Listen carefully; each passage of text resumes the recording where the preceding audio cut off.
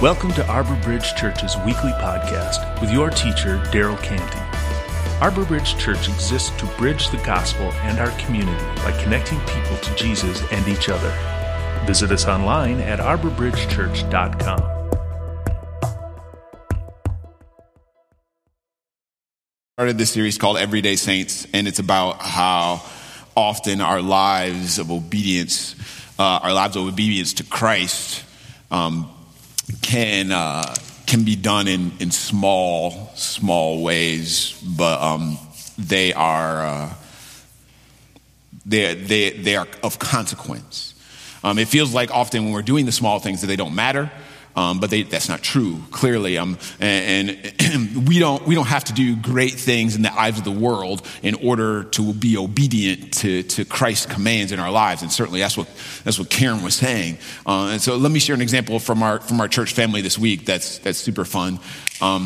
So if you're in this story, don't be mad. This week, my friends John and Robin have been preparing a relative's home to sell. They're preparing the home to sell, and they had some stuff in the relative's home, dishes, TVs, furniture, etc., that they didn't need. So Robin reaches out to me and says, hey, let the church family know that there's some stuff that they can come and get, and it's free if they want, small thing. So I reach out to Karen, who sends our emails, ask her to put something out to the church family to let them know the stuff is available. It takes time, but again, this is a small thing. A person who's a former member of our church, is a young mom with 3 kids. Her and her husband are about to move and could use some of the stuff being given away. And she gets the email and is pretty grateful, gets the stuff being given away. And what seems like a small thing to all of us,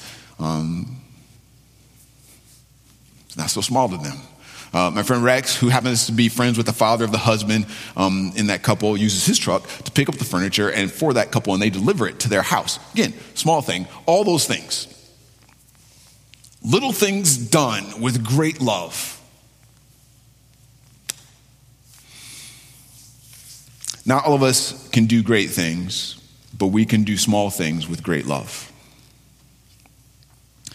There are many people in our church doing small things with great love that are, we don't know about or we don't notice or you guys don't, but so good job being obedient to Christ in the small things. And certainly when you're obedient in the small things, then he gives you more responsibility and opportunities to do great, bigger and bigger things. So thank you for that. Thank you for that. Thank you for that. In this series, I wanted to look at people in the Bible who play small roles, but in their obedience to God and the smallness is a big deal. One of those people is named Mephibosheth. So I'm going to try to go. I have lots to want to say about this. Silver, my daughter, and I, we were reading about this the other day, and it was inspiring. And I felt like, man, I need to share this with others. So if you don't like what I share, it's totally on Silver. One of the greatest characters in the Bible is a guy named David. David's the second king of Israel. Some of you guys know that. He's the second king of Israel after a guy named Saul. So David's anointed the king of Israel while Saul's still king. It's just when he's just a boy when he's anointed king. So in the ancient world, kings didn't like it if you were anointed king while they were still king. In fact, it could get you killed. So once Saul found out that David had been anointed king while he was still king, he made it his life goal, his bucket list to see David killed. So Saul spent a lot of time chasing David, and David spent a lot of time eluding Saul. But Saul found himself fighting against God, honestly. In the end, Saul dies in a battle, not with David. David's not related at all to the battle, and David becomes the next king. But it wasn't that simple. It was a bloody transition. It's a messy transition. In the ancient world, when a new person became king, one of the things that they would often do is they would kill everyone related to the old king. So if you were on their side, or you supported them, or you were blood related, you'd get killed. So that's just basically, so it doesn't cause a problem later. And some of that happens in David's case. So when Saul dies in battle, word gets back to the palace, or There wasn't really a palace then. Word gets back to where Saul lives, that Saul had been killed. Many of the people related and connected to Saul, they start to run for their lives. One of the people who's forced to run for their life is a little boy named Mephibosheth. He's 5 years old. Saul is Mephibosheth's grandfather. Listen to this. He was 5 years old. Mephibosheth was 5 years old when the news about Saul came from Jezreel. His nurse picked him up and fled, but as she hurried to leave, he fell and became disabled. His name was Mephibosheth. So in one day, Mephibosheth loses his grandfather and his ability to walk. He is not having a good day, but escapes with his life. So I suppose that's good. Mephibosheth goes to a place to hide called Lo-Debar, 100 miles from where David's at. And life would have been challenging for him. We've talked before in our church family that, in ancient times, if you're disabled, for most people, that would be like a life sentence to poverty, a life sentence to, just begging for food. You'd been invisible and people would have considered you useless. The ancient world wasn't a friendly place for disabled folks. Nearly every job was a job that was a physical job you needed your legs for. So it would have been easy for Mephibosheth to feel like life's a struggle, to find sense of purpose, feeling like he doesn't have much to offer to the world or his family. He would have, and certainly, it's very, very possible he would have cried out to God and said, why? Why did this happen? Why did God allow me to become disabled? And why couldn't I have just died with my grandfather that day? Mephibosheth's in hiding for like 16 years, and David finds him. David finds him and sends for him. He says, bring me Mephibosheth. So when Mephibosheth gets word that David wants to see him, there's no doubt that he's thinking, it's been a good run. It's been a good run, guys. We knew he would find us eventually. I'm Saul's grandson. David wants to see me dead. David wants to see me dead. Let's go and face this. Let's do it. If this is how it's going to have to be, let's do it. So King David had him brought from Lo-Debar, from the house of Machir, son of Amiel. When Mephibosheth, the grandson of Saul, came to David, he bowed down to pay honor to him. And David said, Mephibosheth. At your service, he replied. And then David says this, don't be afraid. Don't be afraid. For I will surely show you kindness for the sake of your father. I will restore to you all the land that belonged to your grandfather Saul, and you will always eat at my table. And Mephibosheth bowed down and said, what is your servant that you should notice a dead dog like me? It's really, really hard for us to appreciate the emotional roller coaster that Mephibosheth is on right now. Because he walks into, by this time there's a palace, he walks into the palace and he walks past all these guys. He's going up to see David and he's like, I am going to be dead today. And this huge turn of events where he goes from being a dead man walking to a rich man in like 5 seconds. The king's table is usually reserved for the king's family and his close associates. It's certainly not a place for disabled, crippled, lame people. That would be a place that they would normally keep those guys away from. And to eat at the king's table once would be a high honor. But David says, for the rest of your life, you are eating at the king's table. As long as you live.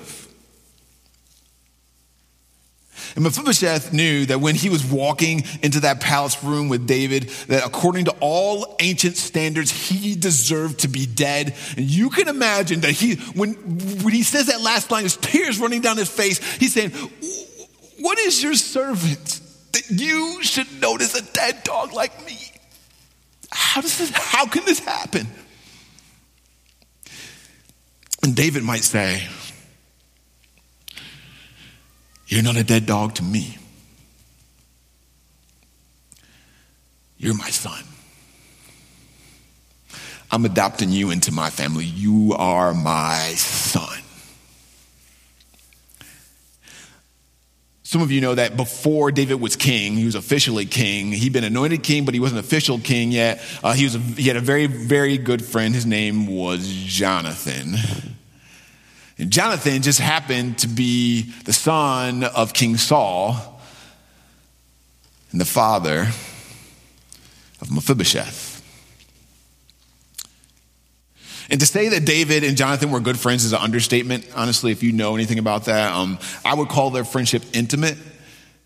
In our over-sexualized culture, every intimate relationship has to be sexual, but the Bible doesn't say that in regards to this friendship. It does describe a very powerful, intimate friendship between these two men. So close is their friendship that even when Jonathan's dad, Saul, is out trying to hunt down and kill David, Jonathan's accepted that I'm not going to be king. David's going to be king. And before David had officially become king, Jonathan makes David promise. He said, David, promise me you won't kill off all my kids. When you become king, I know that in the ancient world, this is how it goes, that the new king kills off all the old. He says, promise me you won't kill off all my kids. And David says, I promise. I promise I won't. And he's making good on that promise by treating Mephibosheth like a son. So I want us to really, super quick look at some things that we can learn from Mephibosheth's seemingly small role in the Bible, his seemingly small, unmemorable life. Let's see what we can learn from it together. First, I want us to see what we can learn about suffering from Mephibosheth. So on earth, we almost never understand suffering that God allows into our lives. We almost never understand it. We never like it. We never embrace it. We never learn as much as we can from it. We hate it. We complain about it. And we ask the question, why? But let me say this. If we allow it, God always has a bigger plan for our suffering than we do. He always has a bigger plan for our suffering than we do. If we allow it, we can learn that. If Mephibosheth is like the rest of us, he cried out to God about his pain and about his inability to walk. And he asked the question, why? And so when you think about what happened. His nurse picks him up. He's 5 years old and drops him in a way that makes it so he can't walk. 5 years old isn't a fragile how does she drop him so that he can't walk now? It's very likely that Mephibosheth spends some part of his life saying, why did this happen to me? I want you to think about this. The Bible doesn't say this. This is extra. Here's my thought about this. It's very likely that one of the things that saved Mephibosheth's life is the fact that he can't walk. He's disabled. Because he was disabled, it would have been much more difficult for him to be seen as a threat to David's kingdom. And maybe God allowed him to be disabled to save his life. Maybe, but he would never know that if he spent his whole life complaining that he can't walk.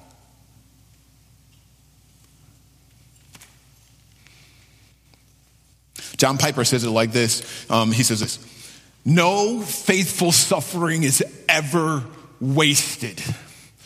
No faithful, and again, faithful, that's the key, right? No faithful suffering ever has to be wasted. Second, consider this. We learned from Mephibosheth's useless life, what we learned about him. We learned about what we deserve. We learn about what we deserve. So most of us in this life, we're under the impression that we deserve more, we deserve better, right? My kids work in customer service, so I get to hear this. And so those of you guys in customer service, you run into these people all the time, right? I deserve better, and I deserve more, and you're going to give it to me, right? And those people are super fun to interact with, right? People interact with just that, just walking into your space. They assume they deserve more and they deserve better and they want you to give it to them. And honestly, if we get honest, most of us are like this. Most of us are like this.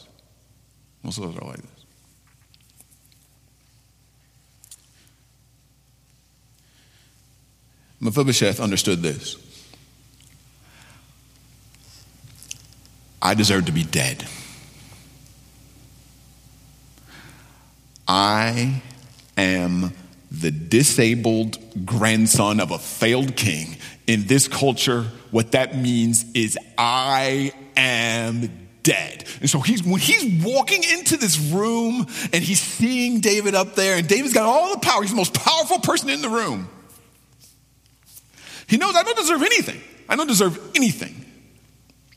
We are like Mephibosheth in that we do not deserve anything. We do not deserve anything. We do not deserve anything. The Bible teaches that the consequences for sin is death. The wages of sin is death. Maybe you've heard it that way. The consequences of sin is death. That is what we deserve.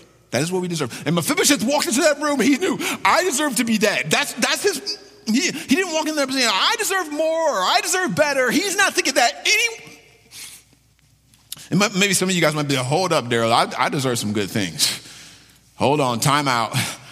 I disagree with that. I don't like that. I've worked hard. I deserve this vacation. I deserve to retire. I deserve to be treated better than I'm being treated by my family. I deserve these things. I understand that. And that may be true. Maybe you do deserve whatever you think you deserve. But let me say this. You and I underestimate the power of sin. You and I underestimate the power of sin. Let me say it like this. Let's pretend that you work as a bank teller. And you get paid every other week. You've worked there for years. So let's say you work for 2 weeks, and then at the end of those 2 weeks, you get paid for your work on Fridays. So let's pretend that you've got done with you've almost got done with another set of 2 weeks, and you get to Thursday, and you go home from your day of work on that Thursday, and you've done your thing, and then on Friday, before you get paid, you attempt to rob the bank. In fact, it's an armed robbery. And it goes terribly wrong, and you actually end up killing someone. One of your coworkers, somebody you knew. And in the end, you get caught. And your coworkers are all stunned that you could do something so awful and so terrible. It's blowing their mind. And your boss is to say he's angry is an understatement. And he comes up with this idea. He's you know what? I'm not giving you your last paycheck. Take that. But of course, you say, that's not fair. I worked for those 2 weeks, so now I need to get my paycheck. And you say this, I deserve that money. I worked for it, I earned it, you said you'd pay it, and so I deserve to get paid. And so, yes, that's true, right? You do deserve it. Here's your paycheck. But there's something that's even more true about what you actually actually deserve, right? At best, you deserve to spend the rest of your life in prison. And in some states, you might deserve death. So, okay, here's your paycheck. But the bigger thing about your life, here's what you actually deserve. So yeah, you might deserve your retirement, or you might deserve better treatment at your work, or you might deserve whatever. But what's the truest about you and about me is that we deserve death. The wages of sin is death. And Mephibosheth, when he walks in, he knows it. He knows it. And that's why he responds, how could you look at me in the way, how could you treat me I'm like a dead dog? I deserve death. So maybe it's true, you deserve a break after working on your feet for 8 hours. That may be true. But when we understand the power of sin in our own lives, we know that what we deserve most is death. Which brings us to our third thing that we learn from Mephibosheth. It's good.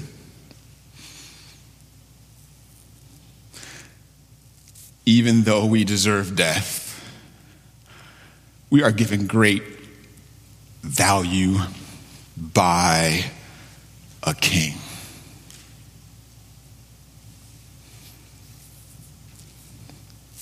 What we know about Mephibosheth's life is basically the gospel. Right? Pastor and author Tim Keller says it this way. The gospel is this: we are more sinful and flawed in ourselves than we ever dare believe. And yet at the very same time, we are more loved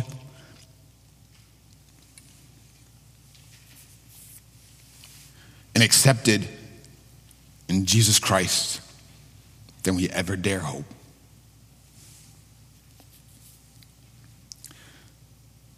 Mephibosheth, when he's walking in there, he would have never dared to hope that he would be treated like David, one of David's sons. He's just hoping, I don't get killed. He's just saying, it would just be super awesome. If he didn't get killed, that would be great. And we can appreciate how extravagant David's being with Mephibosheth, but we should try. We should try. We should try.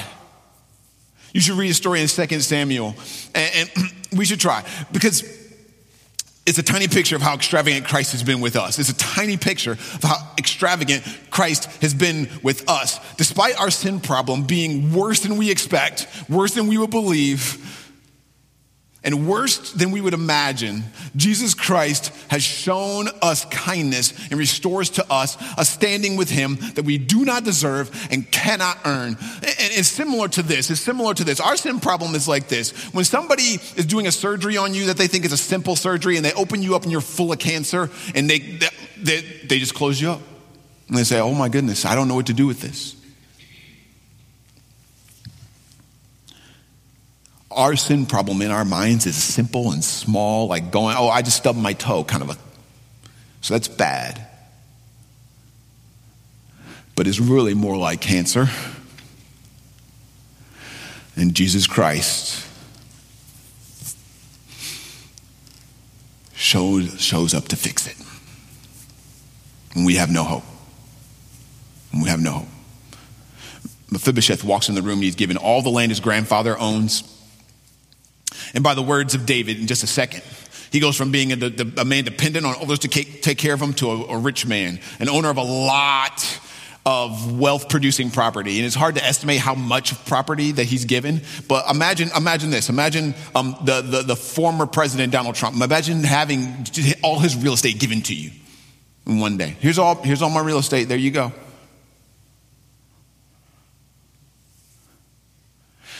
Here's the thing. What's good about all that land if you don't have the ability to work the land? Mephibosheth can't walk. So David assigns a former servant of Saul named Ziba and his whole family to work Mephibosheth's newly acquired land for him. David gives him a ton of land and servants to work the land and a place at the king's table. Before I end, I want to say one more thing about Mephibosheth that he teaches us, and it's my favorite. It's the best. It's the best. Around 5 to 10 years after Mephibosheth is given a seat at the king's table, David is betrayed by one of his sons. He has to go on the run so that his son doesn't kill him. Remember, you kill all your rivals. So David's on the run. He has to go on the run. Much of the royal family's with him out on the run in the wilderness trying to hide from David's son. And Ziba shows up with food and drinks, all kinds of stuff for David and his family. Remember, Ziba is the one that David assigned to work Mephibosheth's land. And David asked Ziba, where's Mephibosheth at? And Ziba says basically, Mephibosheth betrayed you. He's going to stay at the palace and see if he can establish his own kingdom and get in with your son or whatever. And David says, okay, well, all the land that I gave Mephibosheth now belongs to you, Ziba. And Ziba says, thank you very much. And it's not very long before David's son is defeated, and David and his family return back to the palace. And one of the first people to meet David when he gets back to the palace is Mephibosheth. Mephibosheth, Saul's grandson, also went down to meet the king. He had not taken care of his feet or trimmed his mustache or washed his clothes from the day the king left until the day he returned safely. And when he came from Jerusalem to meet the king asked him, why didn't you come with me, Mephibosheth? And he said, my lord the king, since I, your servant, am lame, I said, I will have my donkey saddled and will ride on it so that I can go with the king. But Ziba, my servant, betrayed me. So he has slandered your servant to the Lord my king. My lord the king is like an angel of God, so do whatever you wish. All my grandfather's descendants deserved nothing but death from my lord the king, but you gave your servant a place among those who eat at your table. So what right do I have to make any more appeals to the king? The king said to him, why say more? I order you and Ziba to divide the land. Mephibosheth says this.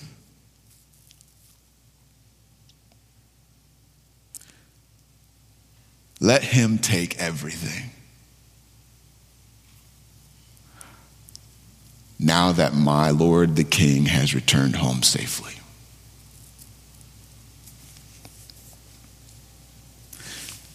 Mephibosheth's response to David is brilliant. Again, you can't appreciate it. We can't appreciate it reading it here.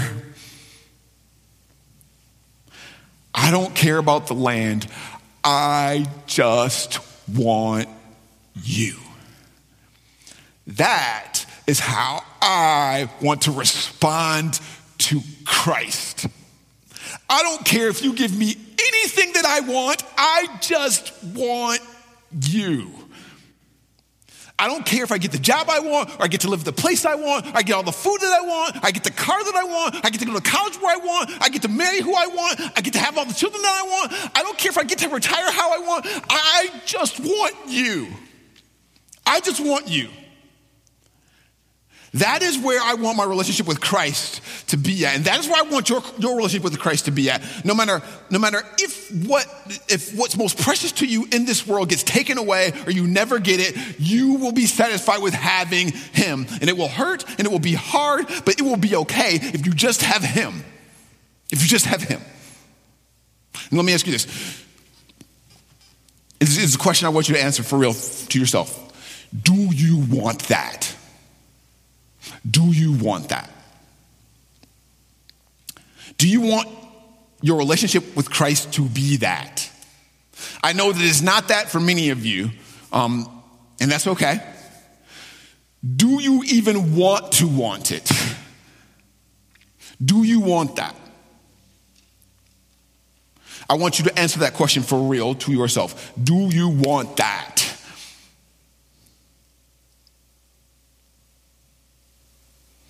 Do you want to want Christ like that? You can take everything from me, just give me Jesus.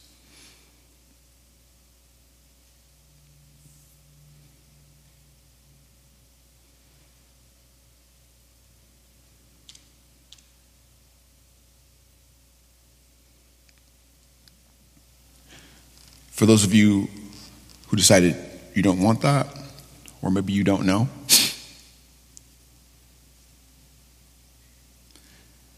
we still love you. That's okay. I want to just talk to those of you who decided that you do want that right now, or at least you want it. You're going to need to do a few things. Number one, here's what I want you to do. Pray for it. Ask for it. Pray for it. Pray that Christ would teach you and help you to desire him most. Pray for it. Ask for it.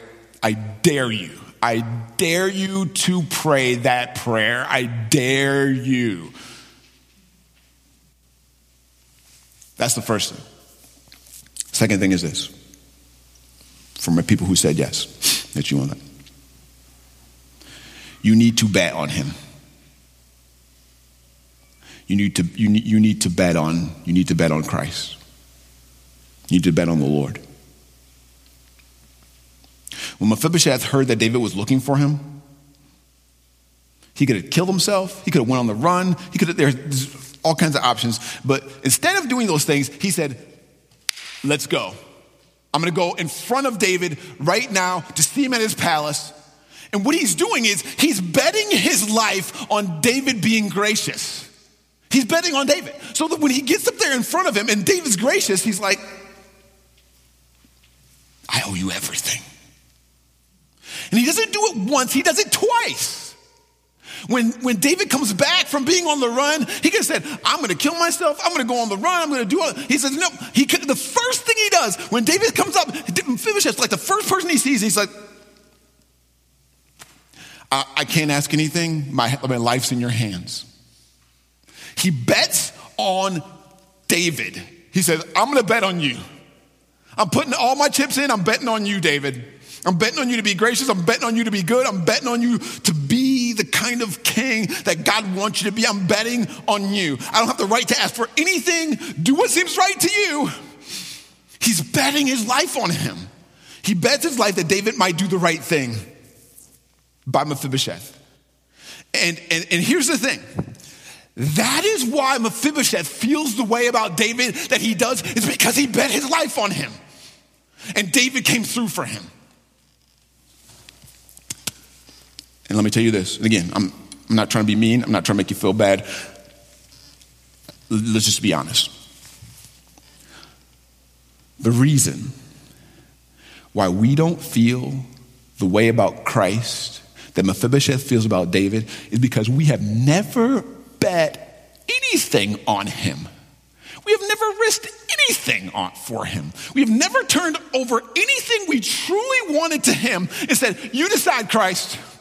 You decide. That is why we don't feel, we never bet on him. We never took our chips and said, all in for you, Christ. We come here and we do stuff on Sunday morning and that's cool. We've never said, okay, Jesus, I'm all in, I'm betting on you. So let's say this. How can you bet on Christ? How can you bet on Christ? Maybe there's a job you need to take. Maybe there's a ministry you need to start. Maybe there's a person you need to call. Maybe there's somebody you need to forgive. Maybe there's a command you need to obey. Maybe there's somebody you need to break up with. Maybe there's something you need to do. Maybe there's something you need to say. Maybe there's someone you need to walk up to. Ask Christ, how can I bet on you? How can I bet on you? And when you bet on Christ with something that's important to you, when he comes through, probably not in the way you expected or not the way you would have predicted or the way you like or what you would have picked, it will do something to your heart. It will make you begin to desire him in a way that's raw and fresh and new, like Mephibosheth desires David. Take it all. I just want you. So my friends that who decided that that's what you want, as we take communion together today, I want you to do those two things. One, pray that Christ will help you to desire him most.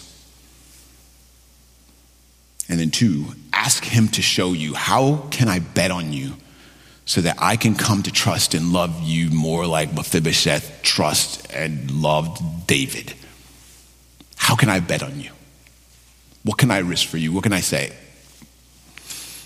Think about how Christ desired you most and gave his life to prove it, and then you do those two things. You do those two things. And then let me say this. Back to my friends, my I don't know friends, or my no friends who say you don't want that. Again, I love you.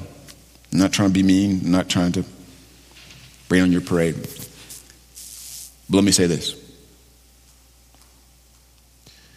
If you decided that you don't know if that's what you want, or if that's not what you want, if you decided that you don't want your relationship with Christ to be the kind where he could say, everything can be taken from me, but as long as I have you, that's okay. If you don't want that, you cannot be his disciple. You cannot be his disciple. You cannot be his disciple. If you're not willing to take what is dearest to you, whether plans or people, and kiss it goodbye, you cannot be my disciple. This is Jesus talking.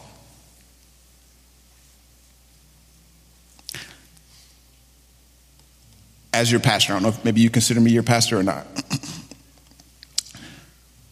That is scary for me, for you. That is scary for me, for you.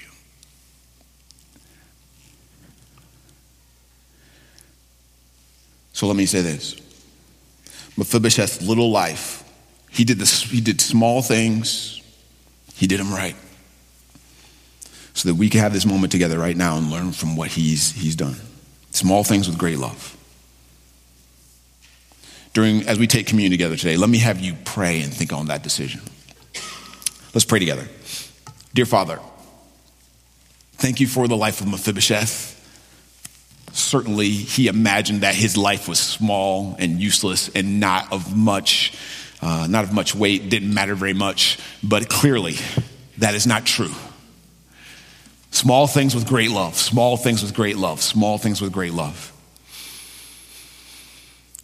I pray, as the pastor of our little church family, for all the people connected to us. I pray that you'd help them to make the decision that if they lost everything but still had you, that would be okay. And that if they don't want it, that they would want to want it.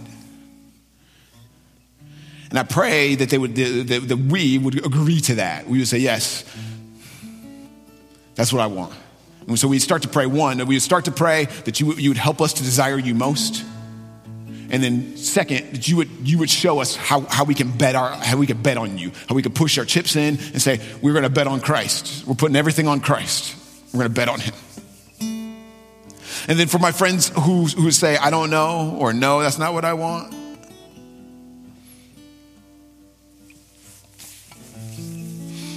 I just pray that you would help them to sense and realize the full consequences of that kind of decision.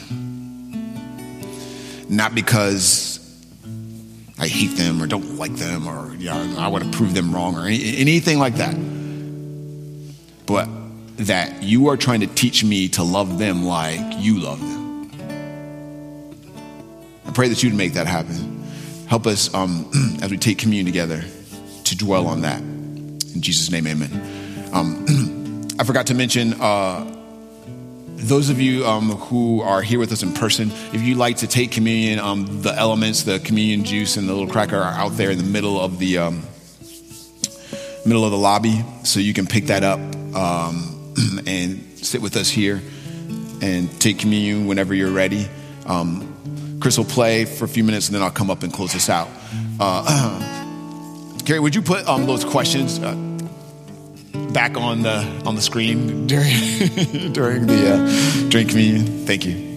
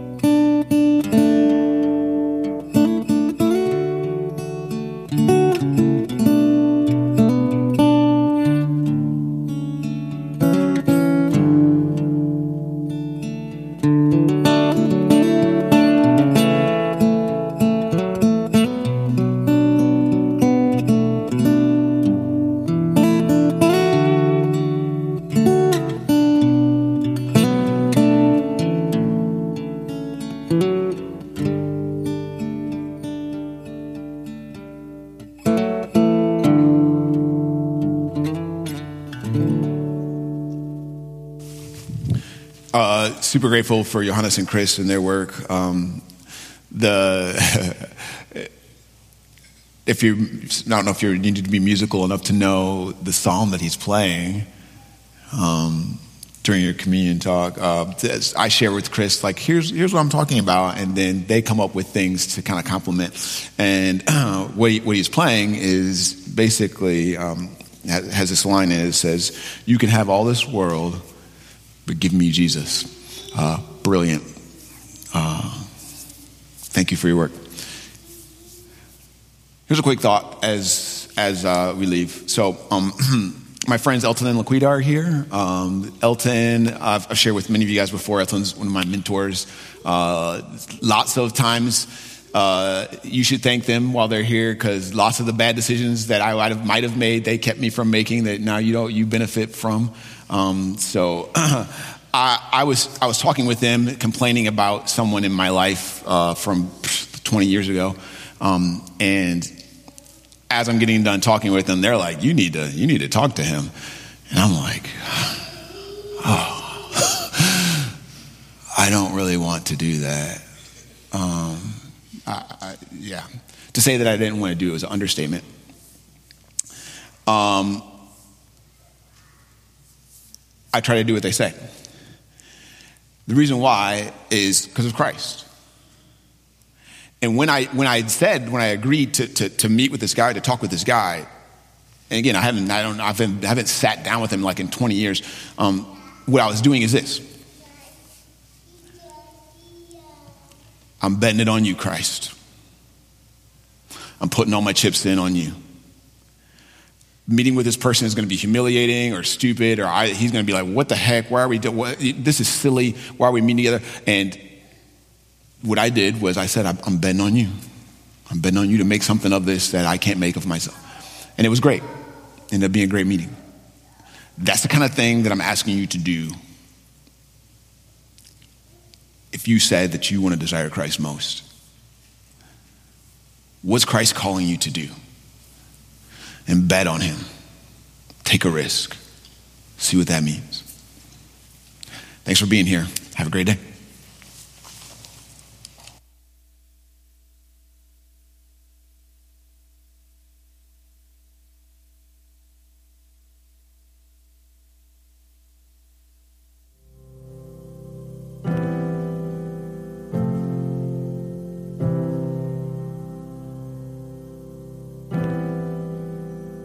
I cast my mind to Calvary, where Jesus bled and died for me. I see his wounds, his hands, his feet, my Savior on.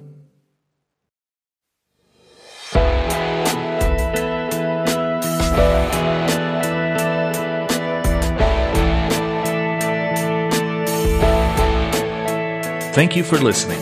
If you would like more information on our church, visit us online at arborbridgechurch.com.